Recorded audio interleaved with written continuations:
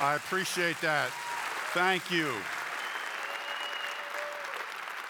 I knew there was something special about this congregation about a month ago.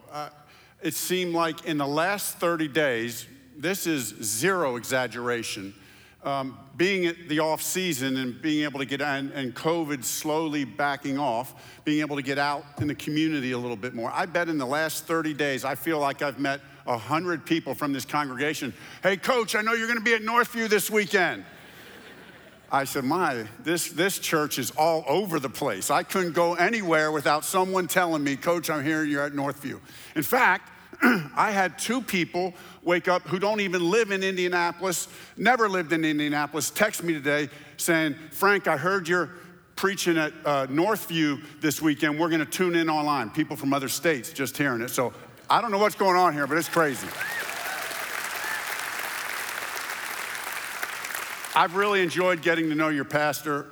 For the last 3 years, we've run into each other a number of times. Last year, I asked him to come over to our house, and we did the interview for the online thing that we did here last year in May. That was a special time. We had a long chance to talk, and for me, just to hear more of his heart, that was special. So thank you for the opportunity. I don't take this lightly. It's a big deal to me to come up before a congregation on a weekend. This is a special moment. I mean, just with everything I've been through in my life, I just want you to know how much of a privilege this is today. I wanted to just ask the question and it was kind of already asked, about who wants to make a difference. Kind of in line with that is if I ask the question, who desires to be more courageous? My guess is, most of us would raise our hand. And I'm not talking about the kind of courage that's false bravado. I'm talking about real courage. Sometimes real courage looks different at different times. Sometimes real courage is up front and speaking up and standing up for somebody or standing up for the Lord and being loud and obnoxious about certain things. But then other times courage is being quiet and keeping our mouth closed and being humble and just stay the course. That's real courage as well. And so as I've gone through my life and just as a Christian, whether it's been as a husband, as a father, as a football player, as a football coach, this has always been one of my prayers. Lord, help me to be a courageous man of God and help me to understand what that looks like at different times and at different seasons in my life.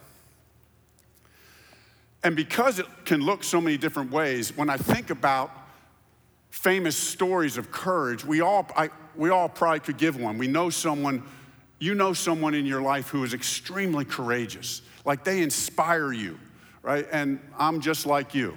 I could tell you, it starts with my wife, but the list is a long list of other people who really inspire me. But there's one story about courage, actually about a pastor that I read a long time ago that I've never forgotten, and I always think about it. And it's a story about a preacher by the name of Peter Cartwright. And one Sunday, he's getting ready to get up and preach, and he's told by the elders and deacons in the church that the President of the United States, Andrew Jackson, was going to be in the congregation. And so, because Peter Cartwright had the reputation for being very bold and in your face, because the President of the United States was going to be in the congregation, they told Peter Cartwright, the leaders of the church told him, hey, Pastor, you should probably tone it down today since the President of the United States is going to be in the congregation. So Peter Cartwright got up to preach that Sunday, and very early in the sermon, as the story goes, he said, it's been brought to my attention that President Andrew Jackson is in the congregation. And I've been told to keep my remarks guarded and unoffensive. He said, what I have to say to the President of the United States is this: if you do not repent of your sin, you will go to hell. I mean, right? Hardly guarded and unoffensive. Now, we don't know what the president's reaction was that day or whether he became a Christian that day, although we do know from history, at least Andrew Jackson did profess to be a very strong Christian. Don't know when that happened. But as the story goes, after the service was over, the president sought out the preacher.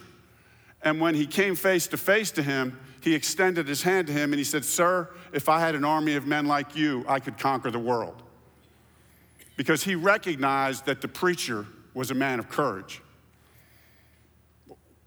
What is it? What is it in a person, right? Whether it's that kind of courage or the kind of courage just to be humble and quiet and stay the course and be behind the scenes, what is it that gives you the courage to do that? And so today, I wanted to share with you 3 pillars of courage that come from God's word, that come from the book of Joshua, chapter 1. These are 3 pillars that I've been studying and trying to live out and trying to understand for literally 30 years. For 30 years, I have been meditating on, asking God to help me understand what this means, asking God to help me to live this out in my life. And I wanted to share those with you. Now, these 3 pillars, right, to be courageous, it's not an exhaustive list. There's other things, obviously, that we're not mentioning here. We're mentioning 3 that are found in this passage. And although it's not exhaustive, I'm not going to sugarcoat it. I think these are 3 of the most powerful principles that we can find in Scripture about how to live a courageous life. And the first one, well, as we come to the book of Joshua, it would probably be helpful and important to just kind of set the context just a little bit. Really, the whole story behind the story to get to Joshua 1 is a fascinating story. But for the sake of time, I'm going to just kind of keep it brief. But you remember Joshua, when we come to the book of Joshua, Joshua was Moses' right-hand man for 40 years. Moses, the great leader of the Israelites, led them out of Egypt, through the Red Sea, into the desert. They're going to the promised land. They get over to the promised land, and now they're supposed to go in and take the promised land. But the problem is, it's going to be a tough fight. So what they do, I can relate to this, they sent in 12 scouts or spies, as they called them, and it was like a football scouting report. I'm used to reading football scouting reports. And let me just translate what the scouting report was when they sent the spies in to look at the battle that they were going to have to fight. And let me put it in football language. The scouts came back and said, their offense is unbelievable. They're big, their offensive linemen are huge. We got no chance. Their defensive line is bigger and stronger than anything we've seen. You should see their stadium. Man, they got the home field advantage. Their walls are fortified. We got no chance. Man, the crowd noise is in their favor. We can't win this. We can't win this game. We can't win this battle. And so they decided to take a vote on whether or not to go even play the game. And of course, the vote was 10-2 not to go in and battle the Canaanites. Now, keep in mind, in the context of this, God, the same God who parted the Red Sea, guess what? He told them, I'm going to be with you, so go in and fight. And now they're taking a vote, okay? So probably not the most courageous thing, okay? But so they take a vote, it's 10-2, and of course Joshua is one of the 2 that says, let's go in and fight. You might remember the other one was Caleb. But they're outvoted, so they don't go in and fight. They go back in the desert for 40 more years. That whole generation, right, dies off, and now it's 40. When we get to Joshua chapter 1, it's 40 years later. Moses is dead, Joshua's the new leader, and guess what? This is like deja vu. They're there at the same spot with the same decision to make. And it's here that God comes to Joshua and says these words. And here's the first pillar. I'm going to just read the first 3 verses of Joshua 1 and then jump down to verse 6. And I want you to listen for the first pillar of courage in this passage.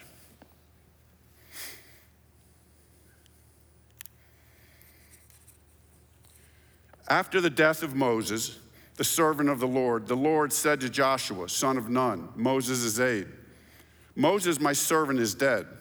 Now then, you and all these people get ready to cross the Jordan River into the land I'm about to give to them, to the Israelites.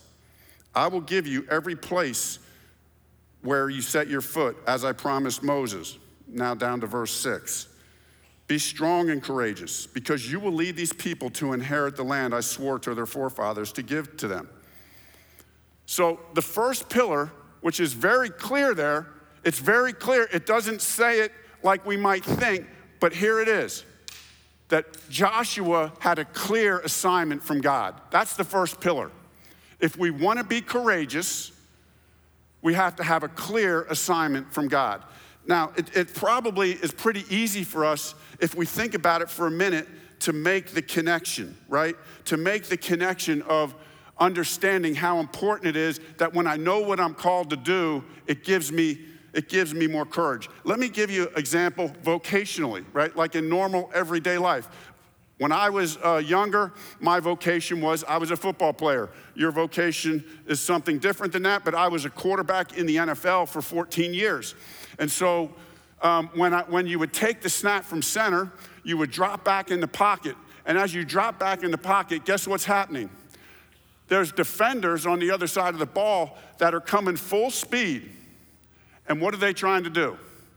They are trying to inflict as much bodily harm on the quarterback.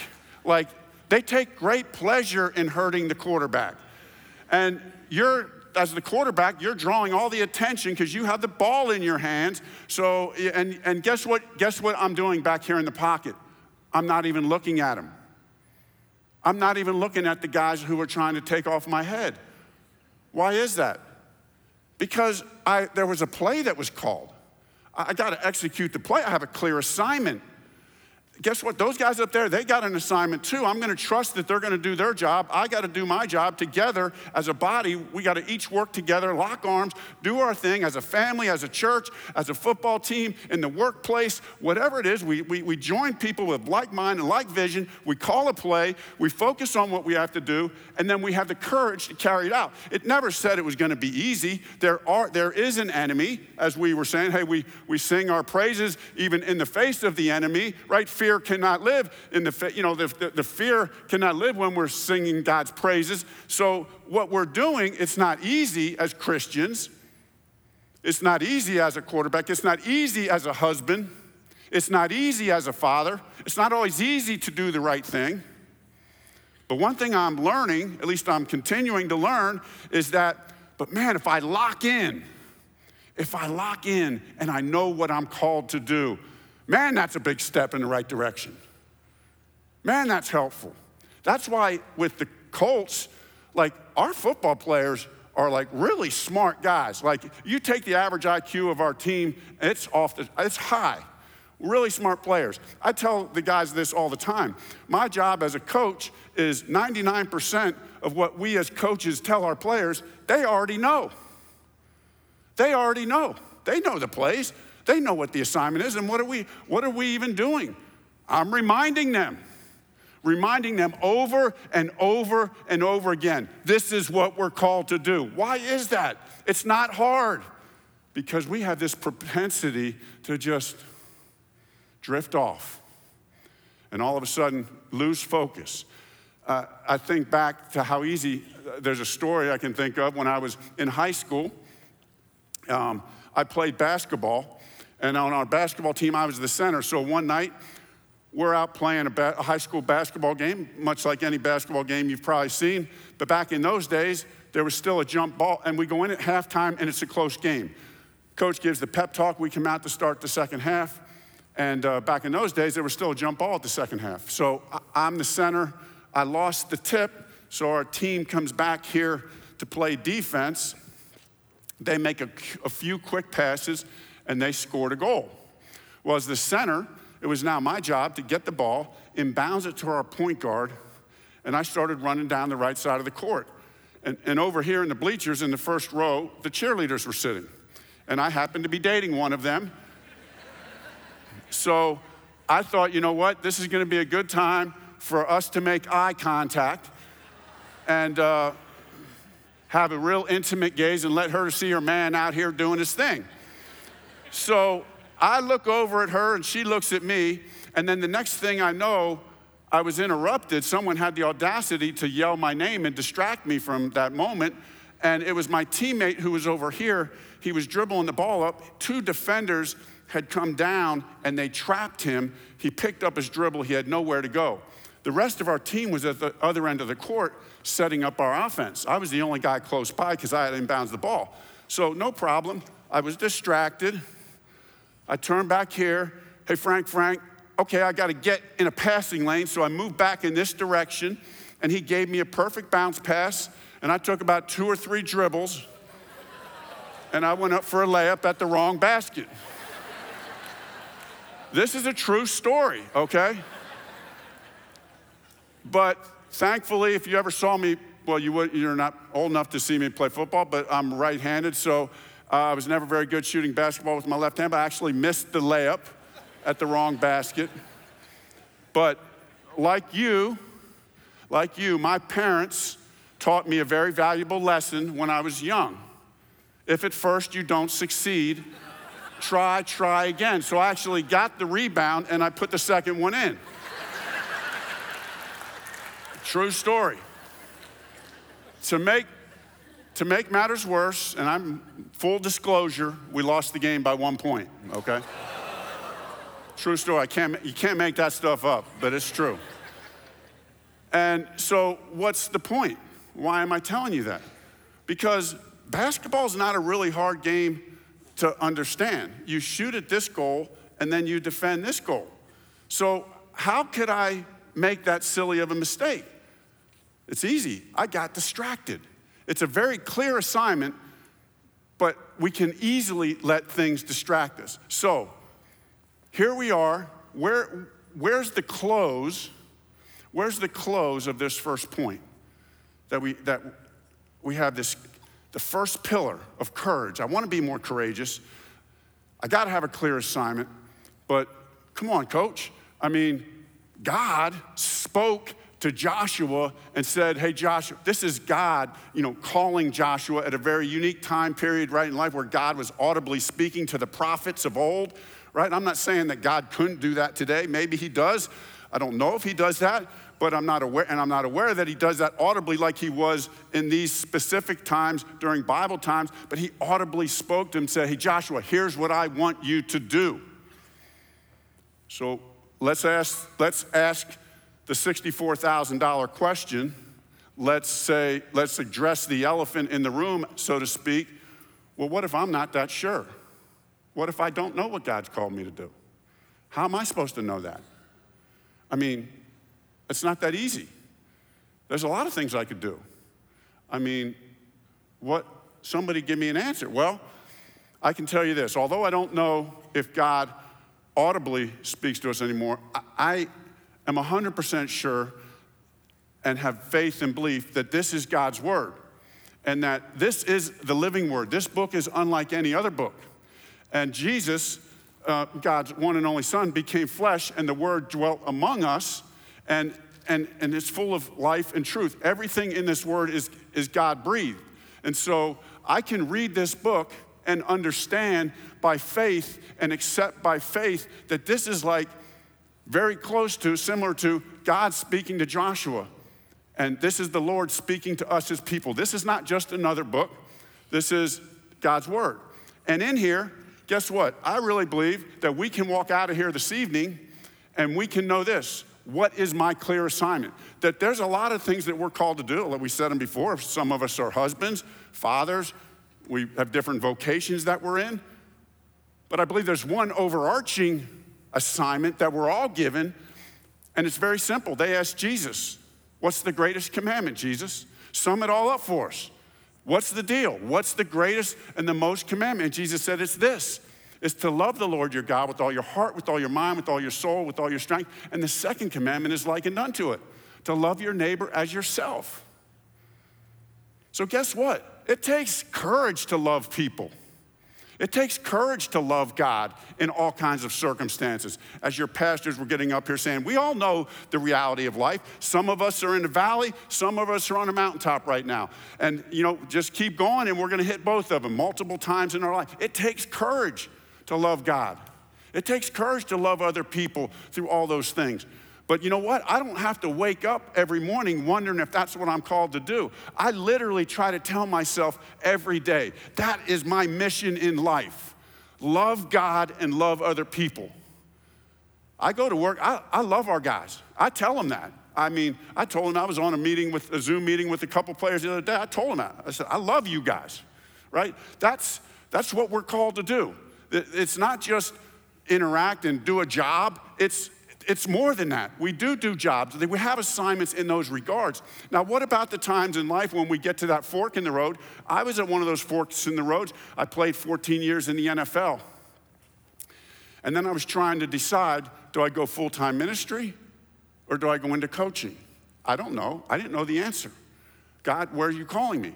I was consulting with my pastor at the time, and you would think my pastor would just say, hey, just Frank, go into full-time ministry. But he didn't say that. He said, Frank, the fork in the road is you're putting too much pressure on you like there's a right and a wrong answer. Focus on this. Focus on loving God and loving other people, and whichever way you go, you're good. And it just freed me up to understand that, you know what, I don't have it all figured out right now. And so I ended up going full-time ministry for a while. I kind of thought I wanted to coach, but I wasn't sure. I knew I loved God and wanted to serve him in ways. And then I went off that path, it seemed like, and then I started coaching. And I don't know how it all worked, but what's the unifying principle of all that? There were seasons in life, but what never changed was my mission in life, to love God and to love other people. And so I freed me up as a Christian to be able to do whatever God called me to do at different seasons in my life. I chose when my children, our 3 daughters were younger, part of the reason that I didn't want to coach was I didn't want to work 100 hours, 100 plus hours, and not be able to go to swim meets and not be able to do homework with the girls. I wanted to be able to do that. So I made a decision to do something, in ministry that had a lot of great things to it. But then as the girls got older and I felt like I could go into coaching, then I took that step. But the universal thing was the clear assignment to love God and to love other people. So that's the first pillar. Now the second 2 are going to be more brief, but I hope equally as impactful and equally important for us to understand. The second pillar, if we go to verse 5 and verse 9, says this. In verse 5, God's still here speaking to Joshua, and he says, hey, Joshua. He actually didn't say that. He's continuing. I'm just trying to build up to verse 5. No one will be able to stand up against you all the days of your life. As I was with Moses, so I will be with you. I will never leave you nor forsake you. Verse 9. Have I not commanded you? Be strong and courageous. Do not be terrified. Do not be discouraged, for the Lord your God will be with you wherever you go. Do you hear it? Do you hear it? Joshua had the assurance of God's presence with him. He had that is so powerful. He was Moses' aide for 40 years. And what did he say there? Just as I was with Moses, part the Red Sea, water from the rock, shoes never wore out, manna in the desert, all kinds of stuff. Just as I was with Moses, I'm going to be with you. You think we can go in and fight this and win this game? Do you think we can fight this battle? Yeah, God is with me. God is with me. He's promised me this. We have the assurance of God's presence. I don't know this. I've never done the actual count. Pastor Steve mentioned went to seminary, so I've read and studied the Bible quite a bit over the years. Call this, if you will, an educated guess. Maybe the promise in God's word that is given the most, I'm not saying it's the most important, but it may be given the most from Genesis to Revelation is this. God speaking to his people saying this, I will never leave you, I will never forsake you. I will never leave you, I will never forsake you. Romans 8, I love the way Romans 8 summarizes it, maybe my favorite place, referred to when we were singing and worshiping, right? That nothing can separate us from the love of God that is found through Jesus Christ our Lord. Nothing, right? That gives me courage. That gives me a whole lot of courage. I mean, it gives me this courage that, quite honestly, the world can't ever understand, ever. That kind of courage. The God of the universe, all-powerful, all-knowing, promises that he will be with us always, in the valleys, on the mountaintops. But the context, I want to tell you a story that I think is important to help us understand what it means and what it doesn't mean about God being with us. When my daughters, they're all older now, when they were younger, they were afraid of the dark. And so putting them in bed at night was a little bit of a hard deal. And so I'm not saying this is parenting manual. This is not a parenting manual. I don't know the answers of parenting. I haven't figured it out yet. And but this was my answer when under pressure, okay? When they would start screaming that they were afraid of the dark, I tried a lot of things, but what I usually ended up doing was I would go back into the room and I would just sit there with them. I might pray with them again briefly to sound spiritual, but it was true, I would do that. I might talk to them for a little bit, but most of the time I didn't even do that. Most of the time, what did I do? I just walked in there and sat and was quiet voices. Let's go to sleep. Dad is here in the room with you. I'll beat up all the bad guys that come into the room. You don't have to worry about the monsters. I got your back, right? And, you know, and now they can sleep. Why is that? Because they had the assurance of their Father's presence in the room with them, right? And in the same way, God gives us that assurance. But guess what? The one thing that I intentionally didn't tell you was when I would go in the room, the one thing I didn't do was I didn't turn on the light. Most of the time. Only in desperate situations would I do that. But I didn't take away what they were afraid of. And so I want to remind us, right, that God being with us, that God never leaving us or forsaking us, sometimes the light, he will turn the light on and he will take away and he will heal us. He does that. There's no doubt about it in my mind. He heals relationships. He heals us physically. Things happen miraculously that we can't even think or explain in ways that we can't think or explain. Amazing things, sometimes ordinary, everyday things. God works in so many amazing ways. It's incredible, right? But then there's other times where he leaves the light off. And he may only leave it off for a season. Maybe he wants to leave it off for another week, another month, another year. Sometimes it's many years. And maybe that particular light won't ever come on. But his promise is that he will be with me. And for me, that's enough. That's enough. That's enough to be courageous. That's enough to be courageous. The third pillar of courage, verse 8, says, do not let this book of the law depart from your mouth. Meditate on it day and night so that you may be careful to do everything written in it. Then you will be prosperous and successful. Essentially what God is telling Joshua right here, he's saying, meditate on my word day and night, be careful to do everything written in it. He's saying, hey, trust in my promises. He's saying, meditate on my word. Well, in that time, in that context, if he was speaking to Joshua, which he was, and he's saying, meditate on my word, that would have been this right here. At that point in time, at that point in Joshua's life, that would have been Genesis through Deuteronomy, right there, okay? And you know what the primary promise in that, well, one of the primary promises in that section of the Bible is? I'm gonna give you the land. I promised you a land, and I'm gonna give it to you. And I'll never leave you nor forsake you. So that's why he's telling Joshua, hey, Joshua, read this thing. Meditate on it. Why? Because I'm God. I promised you I promised your forefathers, I'm giving you this land. I told them, hey, leave this land and go to this land. Forsake this, go here. This is my destiny for you. This is my purpose for you. I will be with you in this journey. No one will be able to stand up against you. I will give you every place where you set your foot, Joshua. Trust in my promises. And I really believe, and I've really experienced that has to be true for me, because I'm not always as strong and as courageous as I want to be. That like the players that when I was a player, and like the players that we coach now, need to be reminded of the game plan, need to be reminded of the assignments, I need to be reminded. And once a week, hearing it from Pastor Steve or the other pastors is amazing and great. That's primary, that's center in God's plan. right, the master install plan, but then we're called to do some additional work ourselves, right? I can't have the players just come in once a week and hear this plan and then show up Sunday and think it's all gonna go well. I need them to do a little work on their own, right? And I really, I'm not trying to make that the exact same, but it's not that far apart.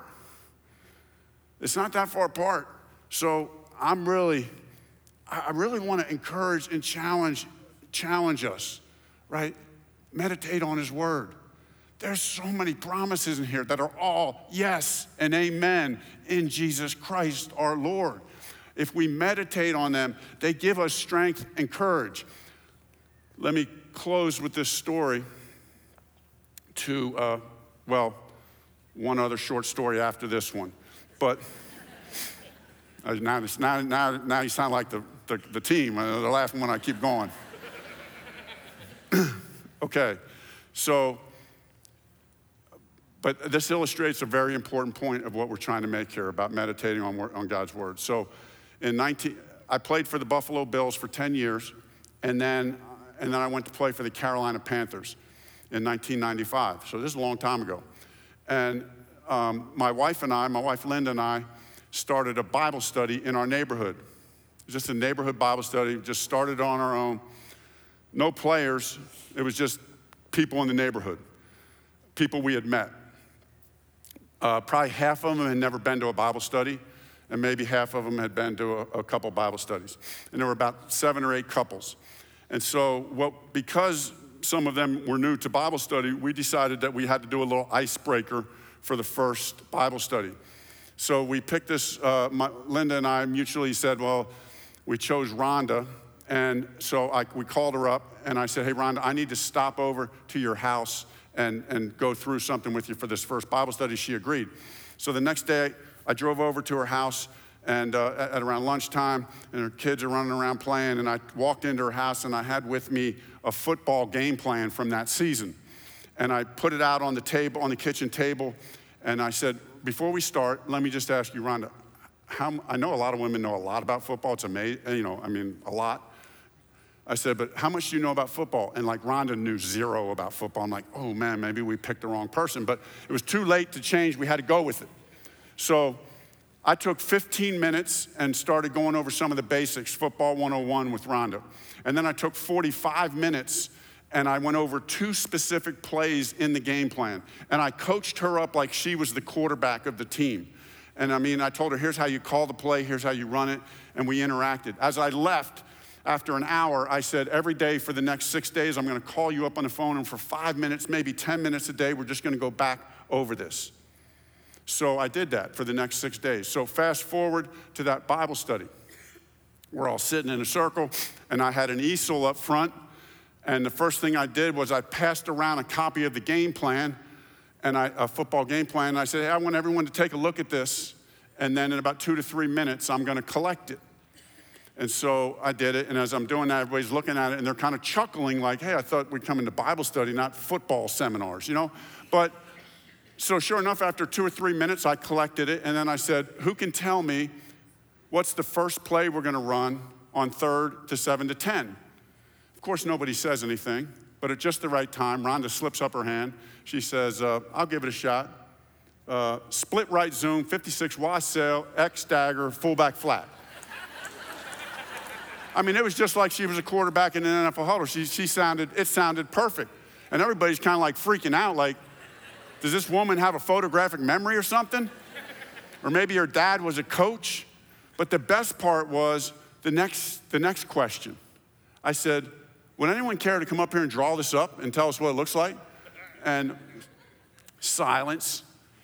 Rhonda, at just the right time, man, she played it right. She got up out of her seat. She came up and she drawed up the X's and the O's. She said, verses cover 3, I'll read wide. Blah, blah, blah. She started, verses man. She talked through the whole play, just a condensed version of it. And now, you should have seen the look on everybody's face, especially her husband's face. Because her husband knew that she didn't know anything about football. And we had the best laugh. It was a great icebreaker. But I said, you know what the point of this is? A week ago, I got together with Rhonda, and she didn't know anything about football. I spent an hour with her a week ago and then 5 to 10 minutes a day, and she was able to pull this off on you tonight. Now, I understand that Rhonda doesn't understand everything that she said. Probably very little. But I promise you this, she's made progress. She's made progress. And I said, if I can do that with Rhonda, and I'm a limited teacher, imagine what God can do by the power of the Holy Spirit, who's not limited in any way, to teach and instruct us according to God's plan for our life. There are no they're limitless. He can take a child and teach a child something that is so deep and profound. It's not by IQ, it's not by what grade, it has nothing to do with that. It has to do with the heart and the passion to know God, to intimately know God deeply, and just come to his word with that hunger to know him more. And he can enlighten the truth of his word to our hearts more. Will we understand, just like Rhonda, are we going to understand everything we read? No, I promise you we won't. I still don't understand everything I read. But I'll tell you what, I've made progress. I've made a lot of progress, and I promise you you'll make progress too if we'll just commit. And so I want to challenge us. I want to pay something forward. I want to pay something forward that happened to me 30 years ago. And I don't know why this hit me earlier today, but it hit me. And, today and tomorrow will be over, and who knows what will ever happen. If Pastor Steve will have me back next year, maybe one day somebody will be able to say something to me about this. Maybe not. It's in God's hands. I trust that. But here's what I want to pay forward from 30 years ago. 30 years ago, I was playing for the Buffalo Bills, or 30-some years ago. 30 years ago, I was playing for the Buffalo Bills. And came from a family, and as I was thinking about the message today, this afternoon, preparing, for some reason, my mind was going back to my mom, who I lost a few years ago. And, and just the impact that she's had on my life, most amazing Christian person I've ever known. But there was a time early on where she was this amazing person, Christian, but had really never really read God's word. And I was at a point in my journey where I was hungering for God's word and reading it a lot, and I was trying to encourage her to read the Bible. And, and she just never did that at that point in her life. So I'm playing for the Bills. We're playing a game on a Sunday, so either Sunday morning or Saturday night, whenever our chapel service was, I don't remember. I go into chapel, and there's a guest speaker for the chapel. And he's speaking on the importance of being in the Word. And the message really hits home with me. I mean, really impactful, really a great message. So I stayed after most times after chapel, everybody just scatters because you got to go. You got to go to the next deal. I stayed after to talk to this pastor. And I said, I really got this burden on my heart. I've been talking to my mom about being in the Word. She's the most amazing person, Christian I know, but I just want her to know the joy of reading God's Word and to experience that joy like I've been experiencing for the last number of years of my life. But it's just not happening. And he said to me, Frank, I'm going to pray for your mom every day. And that was it, and we left. Well, I didn't think much about it, but about 13 months later, it's the next season. And 13 months later, and my mom calls me that week and tells me, Frank, I just finished reading the Bible in a year. And she never told me while she was doing it. She just did it. Vintage, my mom. Vintage her, right? Don't make a show of it. Wants it to be real. Just going to do it and not say anything to anybody. The next week, she calls me and tells me that. The next week, I go, we're playing another game.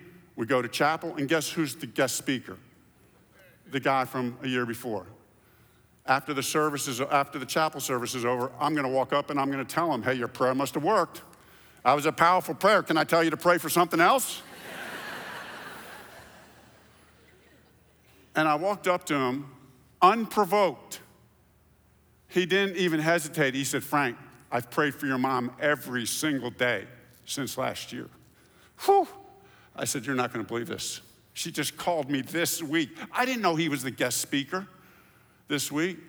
And she had just, and it timed out, so there was just about a year. And she had just, that amazing. So, here's my commitment to you as a church. God's word is so amazing to me, and how it impacts our lives as Christians, that I'm just gonna pray that in the next year, there's people in this church that would really dive into God's word in a new and a fresh way. I don't know what that looks like. I don't know if it's reading it through in a year, whatever it is, just a fresh new commitment to be in God's word. My suggestion, something that I experienced, I'll just tell you what I did when I started early on. If you've never read the Bible, I kind of kept it simple and read the New Testament. And I didn't necessarily read it in order. So this is a just helpful suggestion. I started reading some of the short letters, some of the short epistles, Philippians and Colossians and Galatians, that were 15-minute reads, 20-minute reads. And I wasn't reading it just to check the box. Like, I was reading it, I wish I could show you this, but I was highlighting things, writing things in the margin. Like, I wasn't just hurrying through it. I wanted to grow and understand it, so I would pray, God, help me to do that. And then just started picking through it. And the next thing you know, I was almost the whole way through the Bible, and it didn't even seem like I was doing that because it was something special. So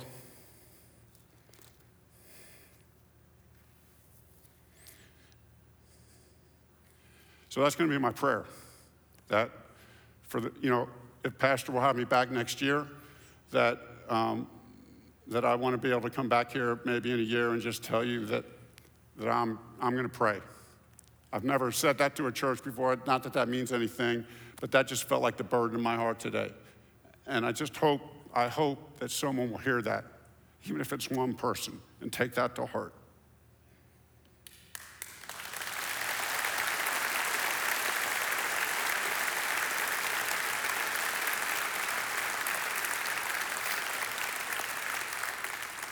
Let's pray. Dear Heavenly Father, I do thank you for this time. I thank you for the men, women, and children that are here. Thank you for Pastor Steve and this staff, for this church. And Lord, I do pray that you would lead us and guide us in our daily lives. I pray that you would strengthen us with all might and power that comes from an intimate relationship with you. I pray that you would make us more courageous men and women of faith in all the different ways that looks. Lord, surprise us, Lord, I pray, with how that looks.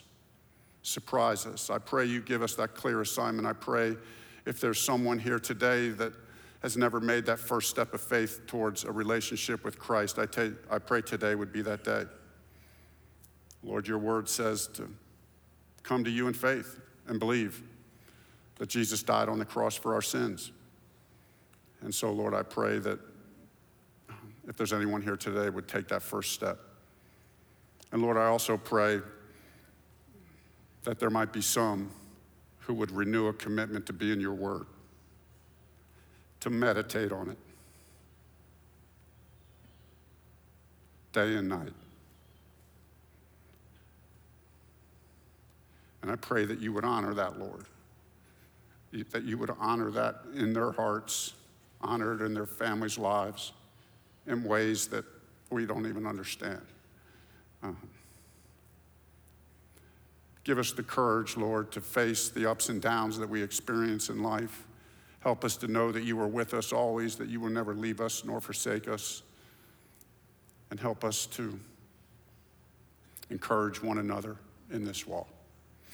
We ask all these things in Christ's name. Amen.